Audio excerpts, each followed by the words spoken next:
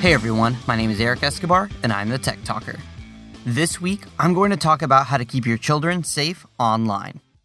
I touched on this subject a while back in a 2-part episode I did with the Mighty Mommy.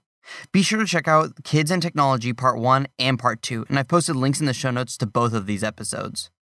Although Mighty Mommy and I covered quite a bit in that series, there's much more on this topic. And so with many sad stories from children being bullied or worse by online relationships, I thought it was a good idea to do a few episodes on how to keep your children safe on the web. This week, I'll cover mobile devices, and next week, I'll talk about home devices such as desktops and laptops. But first, this podcast is brought to you by lynda.com. Lynda.com is an easy and affordable way to help individuals and organizations learn. Instantly stream thousands of courses created by experts on business, software, web development, graphic design, and much more. For free trial, go to lynda.com/techtalker, and that's lynda.com/techtalker. Alright guys, if you've never used lynda.com, I highly recommend just going to their website and checking it out. They have a ton of videos on almost anything that you can think of. The videos are really well done and done by professionals. You can watch the courses when you're at work, when you're at home, or when you're on the go, because they even have a mobile app. They have courses for beginners and experts. For example, I just took the C Learning class, and it was awesome. There's a ton of stuff that I didn't know, and there's hours and hours of course material. And for just $25 a month, you get unlimited access to all of the content, so you can watch as much as you want. And if you've listened to my episodes on the Arduino and Raspberry Pi, they also have courses on those too if you want to get your feet wet. And because you're a listener to the Tech Talker podcast, you have a 10-day free trial at lynda.com. So that's lynda.com/techtalker. Most parents will eventually have to grapple with the question, when or if should I give my child a mobile phone? Let me start by saying that there is absolutely no one-size-fits-all solution. Every family, every child, and every situation is different. Not to mention the fact that whether or not you give your child a phone is just the beginning. There is also the question of access. Do you give your child unfettered access to the web? Do you put passwords in place to keep certain areas of the phone inaccessible? As you can see, there's a lot to consider. I won't be able to answer all of these questions in one episode. However, in the next 2 weeks of this series, I'll give you the tools and knowledge to be confident in your decisions. Let's start with Apple and Android devices. I've chosen these two because together they make up the greatest market share of tablets and cell phones currently available. Luckily for parents, both Apple and Android operating systems provide a ton of security options for users.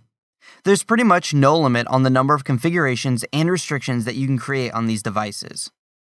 So I'll go through the top 3 configurations that you might want to institute and discuss what each one provides in terms of monitoring and restrictions. Here's configuration number 1, Lockdown.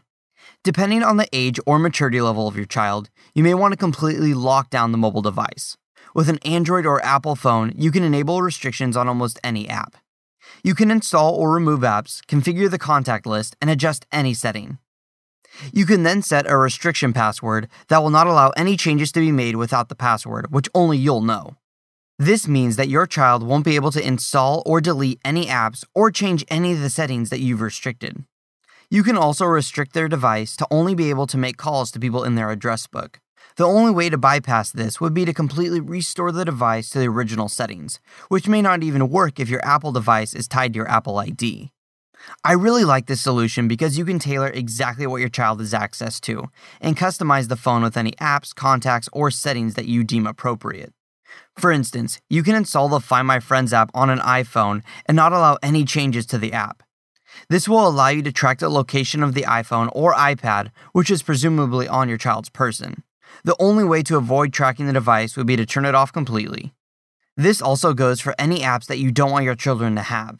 You can set up the phone so that apps could only be installed with your permission. Configuration number 2, age-appropriate content only. Let's say your child doesn't need a completely locked down experience. In this case, you can restrict the phone to age-appropriate content only, say anything PG-13 and below. This may be best for a young adult whom you trust to have next to unlimited access to their device. This will allow your child to only download age-appropriate content such as music, movies, TV shows, and apps. Although not necessarily related, you also have the ability to limit maximum volume on the headphones, which might be useful if you have a teenager who listens to super loud music and puts their hearing in danger. Thanks again to today's sponsor, lynda.com. Lynda.com is an easy and affordable way to help individuals and organizations learn. Instantly stream thousands of courses created by experts on business, software, web development, graphic design, and much more. For a free trial, visit lynda.com/techtalker, and that'll get you a 10-day free trial. So check it out, lynda.com/techtalker. Configuration number 3, keeping tabs. The previous 2 configurations are built into both Apple and Android operating systems. This third configuration, however, requires a separate monthly subscription that will allow you to monitor next to everything on your child's phone. For this, I recommend the website teensafe.com. TeenSafe will allow you to log pretty much everything that your child does on their device. The big thing about this one is that it works for both Android and Apple phones. This service uses a combination of your child's iCloud backup and their login information to track pretty much everything your child does on their phone, including its location and even deleted messages. This type of third-party monitoring is pretty rare for Apple devices, since they usually have substantial restrictions for how much access app developers have to Apple's interface. This type of monitoring is pretty extreme. However, each parent must decide for themselves how much data they want to collect on their child's online activities. TeenSafe costs about $15 a month and has a 7-day free trial if you're interested. As a side note, using TeenSafe doesn't require you to jailbreak your iPhone or root your Android phone. This is a pretty big deal because pretty much all other monitoring apps require you to do this to get complete access to the device. Jailbreaking or rooting, which I've covered in a previous episode and linked to in the show notes of this episode, oftentimes voids product warranty. It also requires a bit of technical legwork and, if not done correctly, can transform your device into an expensive paperweight. Now, just a few quick notes about these 3 configurations. You can easily mix and match any features that have been mentioned. I chose these 3 based upon my experiences and research. They're the most commonly and widely used. You've probably also realized that I didn't give any step-by-step instructions for specific things. This is because settings change quite frequently based upon the device, operating system, and version. Luckily, it's just a quick Google search to learn how to set up any of these restrictions on your specific device. Well, that's it for today. Be sure to check out all of my earlier episodes at quickanddirtytips.com/techtalker. And if you have any further questions about this podcast or want to make a suggestion for a future episode, post them on the Tech Talker Facebook page.